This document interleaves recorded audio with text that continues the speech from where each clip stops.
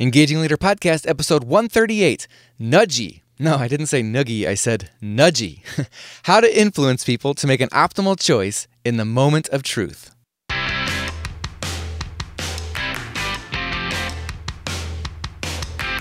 Does your leadership inspire trust, passion, and action? Welcome to the Engaging Leader Podcast with Jesse Leahy, consultant, writer, and speaker. Jesse has helped executives engage hundreds of thousands of people. Join us now for principles to communicate, engage, and lead with greater impact. Welcome to the show, Engagers. In episode 136, I shared how there are 3 secrets to effective content as part of a leadership or workforce communication strategy. Visual, sticky, and what I call nudgy. Now, we discussed the first secret in episode 127. Let's get visual, 6 engaging ways to use images. And we discussed the second secret in episode 136, sticky, 7 keys to making people notice, care, and act. And here in episode 138, we'll discuss the third secret, nudgy. Nudgy is about nudging people toward an optimal choice when they hit the moment of truth. You see, we don't just want our communications to stick. We want to drive action. The final of the 3 secrets is nudgy. That means we apply evidence-based insights from behavioral economics to help our communications influence people to make an optimal choice in the moment of truth. This term nudgy I borrowed from the book Nudge by University of Chicago economist Richard Thaler. But there's a newer book on the subject that has more specific application to workforce communication. It's called The Power of 50 Bits by Bob Neese, who served many years as the chief scientist at Express Scripts. It's a fascinating, very helpful book, and I interviewed Bob for episode 29 of another podcast I do called Workforce Health Engagement. You can find that interview with Bob at our website, engagingleader.com/WHE29, as in Workforce Health Engagement, episode 29. Now, picture this. Let's say I have good intentions. I'm only going to order a healthy salad for lunch today. But then I go out to lunch with you, and we sit down, you pick up the menu, and when the waiter comes, you order French fries and a large chocolate malt. What am I going to order? After watching you order that first, there's a good chance I'm going to go ahead and get the malt and fries myself. A key finding from the field of behavioral economics is that when you hit the moment of truth, most people tend to choose short-term gratification, even if it has negative long-term consequences. See, those long-term consequences is what makes me have good intentions. I'm going to have a healthy salad today. But it's human nature that we, in the moment of truth, actually choose short-term gratification. And behavioral science is the field that studies how people make decisions or fail to make decisions in many cases. It affects a lot more than just what am I going to order for my next meal. It also affects things like, am I saving for retirement or my kids' education? Am I choosing appropriate investment options for my savings? Am I collaborating effectively with a diverse group of people at my workplace? Will I get enough exercise? Will I quit smoking? Will I choose a high-quality hospital or doctor or just go to somebody that's convenient or inexpensive? Will I make the right medical treatment options? Will I choose an appropriate drug or just pick the one that I see advertised on TV? What causes people to make the right choice in these cases? Well, we like to think that people's choices and actions are based on rational decisions, but the data shows that instead these decisions mostly happen automatically, regardless of a person's best intentions.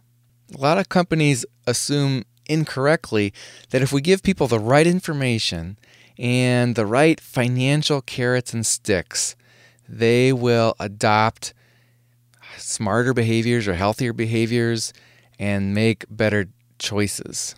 But findings from behavioral economics shows that most of these decisions are not based on logical thinking. Instead, they're based on subconscious rules of thumb that scientists call heuristics. And we're not talking about uneducated people or dumb people. We're talking about all of us, me and you. Whether we like to believe it or not, we all have these subconscious rules of thumb that determine most of our decisions and actions. In most cases, there wasn't actually a decision made. Things just happen automatically. So today we're going to talk about 3 heuristics in particular that we can easily leverage in workforce communications for positive impact. So I'm saying that these heuristics often cause people to, through inertia or inattention, make poor choices, but as leaders, we can turn that around. If we are intentional and recognize that these heuristics exist in our workforce as well as ourselves, we can use them for positive advantage, for positive impact, and nudge people to make the right choices when they get to that moment of truth. The first of these 3 heuristics or rules of thumb is inertia. In other words, stick with status quo and what I know. Again, we don't see this. We like to believe it's not true, but it is true for me, it's true for you, and it's true for your workforce, your audience, that they just naturally tend to stick with the status quo and what they know. Now, how do we turn that around and leverage this as leaders? Well, to do that, we need to set a helpful framework that associates our message with something people already know or care about. So we set a helpful frame. To do that, we want to carefully choose the branding, the words, the metaphors, and the images we use, and we want to take the time to fine-tune the message and timing of our call to action. So words matter. The specific words that we use really does matter. And of course, so do images that would be associated with that. Let me share a quick story to explain this idea of setting a mental frame. Recently, my daughter Cecily has been choosing a college. Now, of her 3 favorite schools, 2 of them offered her nice scholarships, but her top choice did not.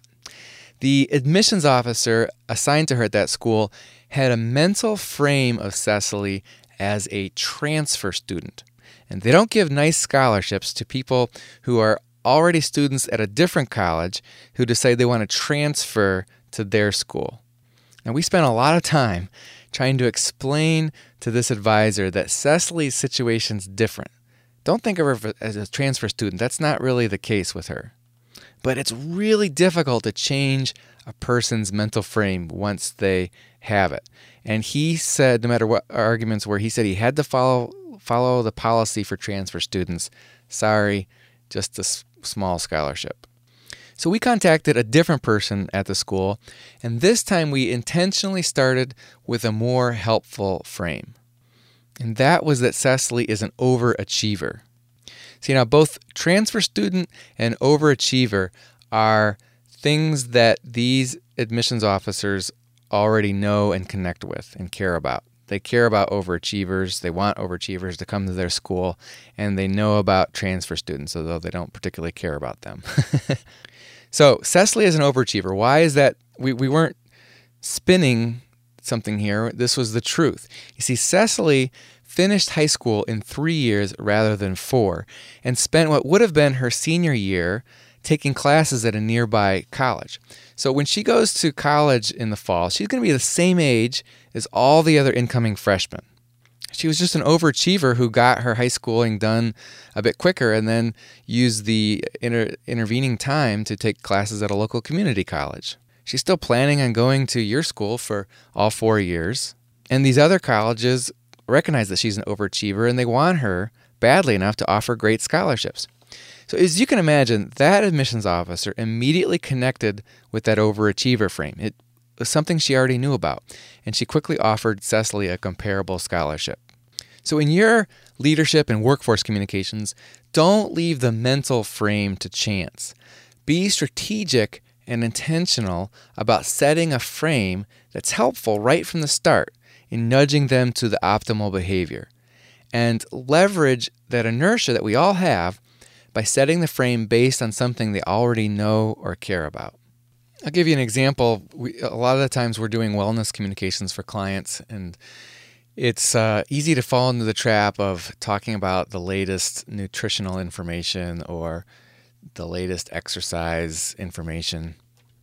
And people just don't want to hear about diets. They don't, unless they're actively in the mode of, hey, I want to lose weight, I'm ready to go on a diet. Most people do not want to hear about diet, and they don't want to think about the work of exercise or working out.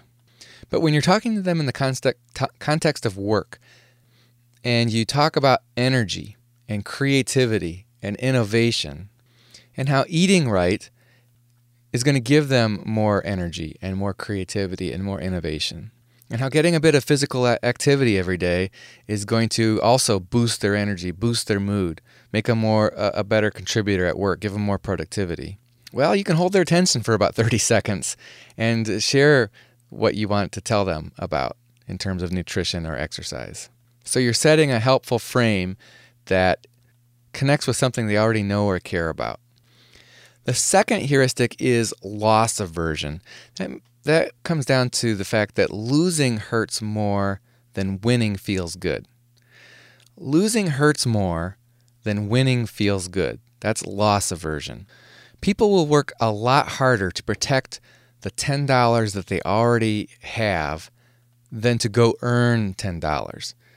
It hurts a lot more to lose $10 that you already have, and you'll work a lot harder to protect that. It also happens in terms of potential things or potential experiences.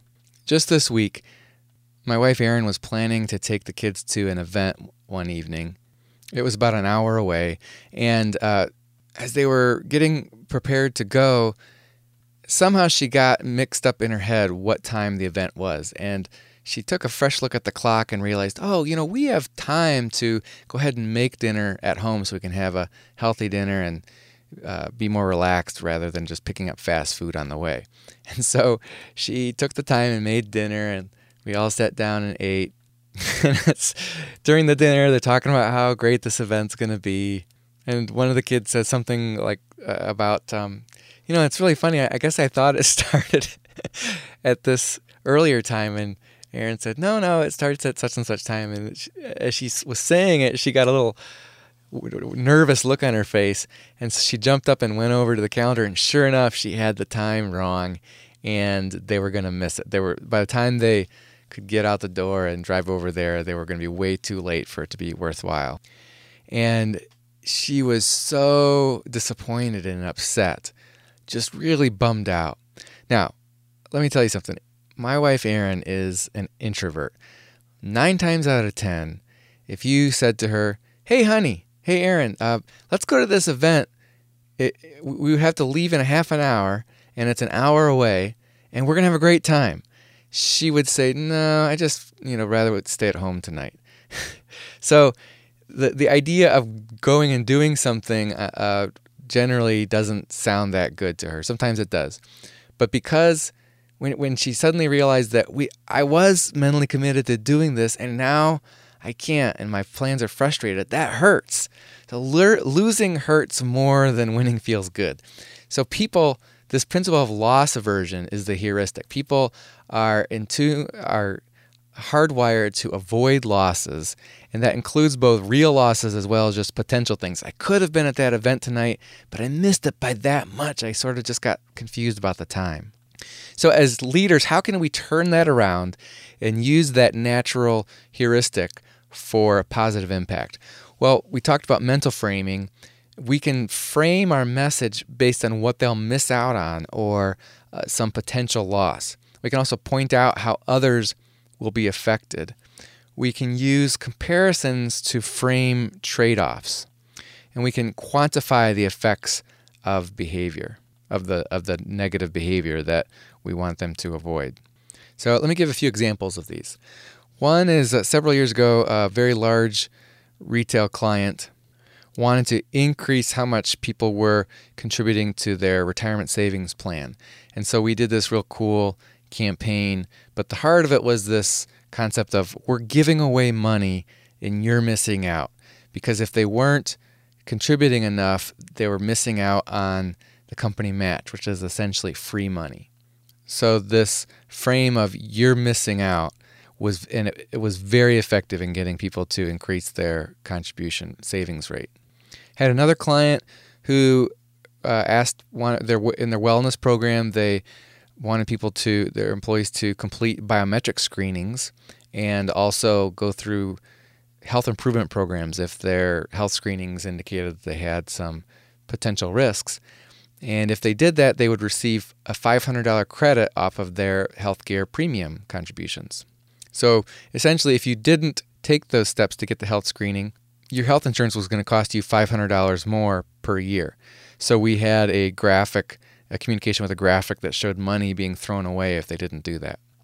Those were a couple of very direct examples of loss aversion. Another example that uses loss aversion in a more subtle way is also about biometric screenings. A different client, we did some communications where we were conjuring the painful thought that death or health problems could cause you to miss out on important moments in the lives of your loved ones. So, for example, we showed an image of a little girl in a flower girl dress at a wedding, and the caption says, "Daddy, I can't wait for you to walk me down the aisle. So why are you waiting to get your health screening?" And then there's this cute little boy with his baseball hat on and cap on and holding a baseball glove and a ball, and he says, "I can't wait for you to see me hit my first home run. So why are you waiting to get your health screening?" So that's the second of the three heuristics, loss aversion. And the third is social norms. Fit in with what others do. Now, I know some of you are already thinking, I don't do that. I don't worry so much about fitting in with what others do. And I would say the same thing myself. But the data shows countless ways in which we don't realize it, but we're actually fitting in with what others do.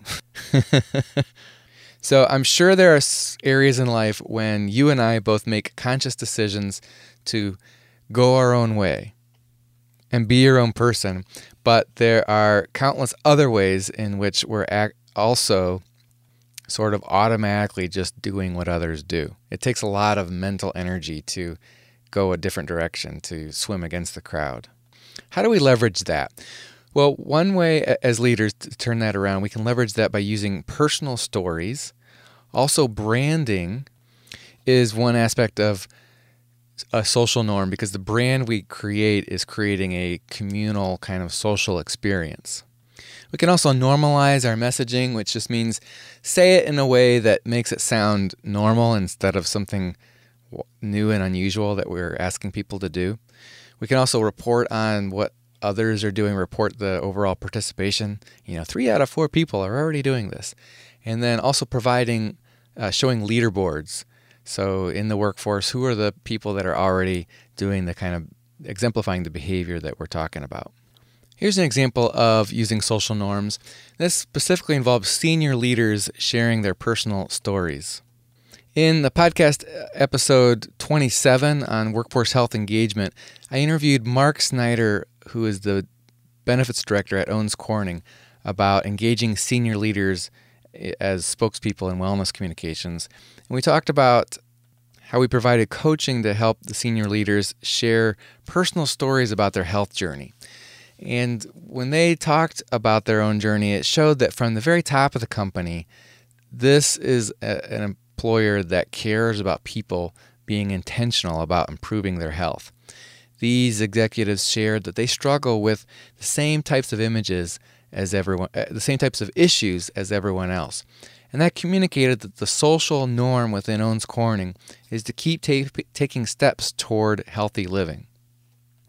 Now, most of that storytelling was just done in person, but we also did some other things, like we created a video that showed one of the senior leaders talking about how for several years he had lost the habit of getting physical exercise and how that was starting to catch up with him, and so he chose to get back into the habit, and it was difficult to do and kind of slow and one step forward, two steps forward, one step back kind of deal. But eventually he got to where he had a daily habit of getting physical exercise. We also had another executive sharing about why and how he quit tobacco after 20 years of smoking. It was a really good interview with Mark Schneider. If you're interested in checking that out, you can find it on our website at engagingleader.com/WHE27, as in Workforce Health Engagement episode 27. It's called How to Engage Senior Leaders in Wellness Communications. All right, engagers, this is going to wrap up this episode. Today we talked about how to use communications to leverage these 3 heuristics or subconscious rules of thumb that influence everyday decisions of people: inertia, loss aversion, and social norms. If we do that, it's going to result in nudgy communications, helping us influence people to make an optimal choice in the moment of truth. And nudgy is one of those 3 secrets of effective content as part of our leadership or workforce communication strategy: visual, sticky, and nudgy. This is a production of Aspendale Communications, a consulting firm that specializes in workforce communications. My colleagues and I partner with mid-size and large employers to attract top talent, engage employees, and deliver superior business results. Find us at AspendaleCommunications.com. Our thanks to Monica Harrison, our producer, Tom Hitchcock, our programming director, Cecily Leahy, our web intern, Rick Tarrant, our announcer, and Max Brody, who composed our theme music. Until next time, remember, in the 21st century, the real movers and shakers aren't just leaders, they're engagers.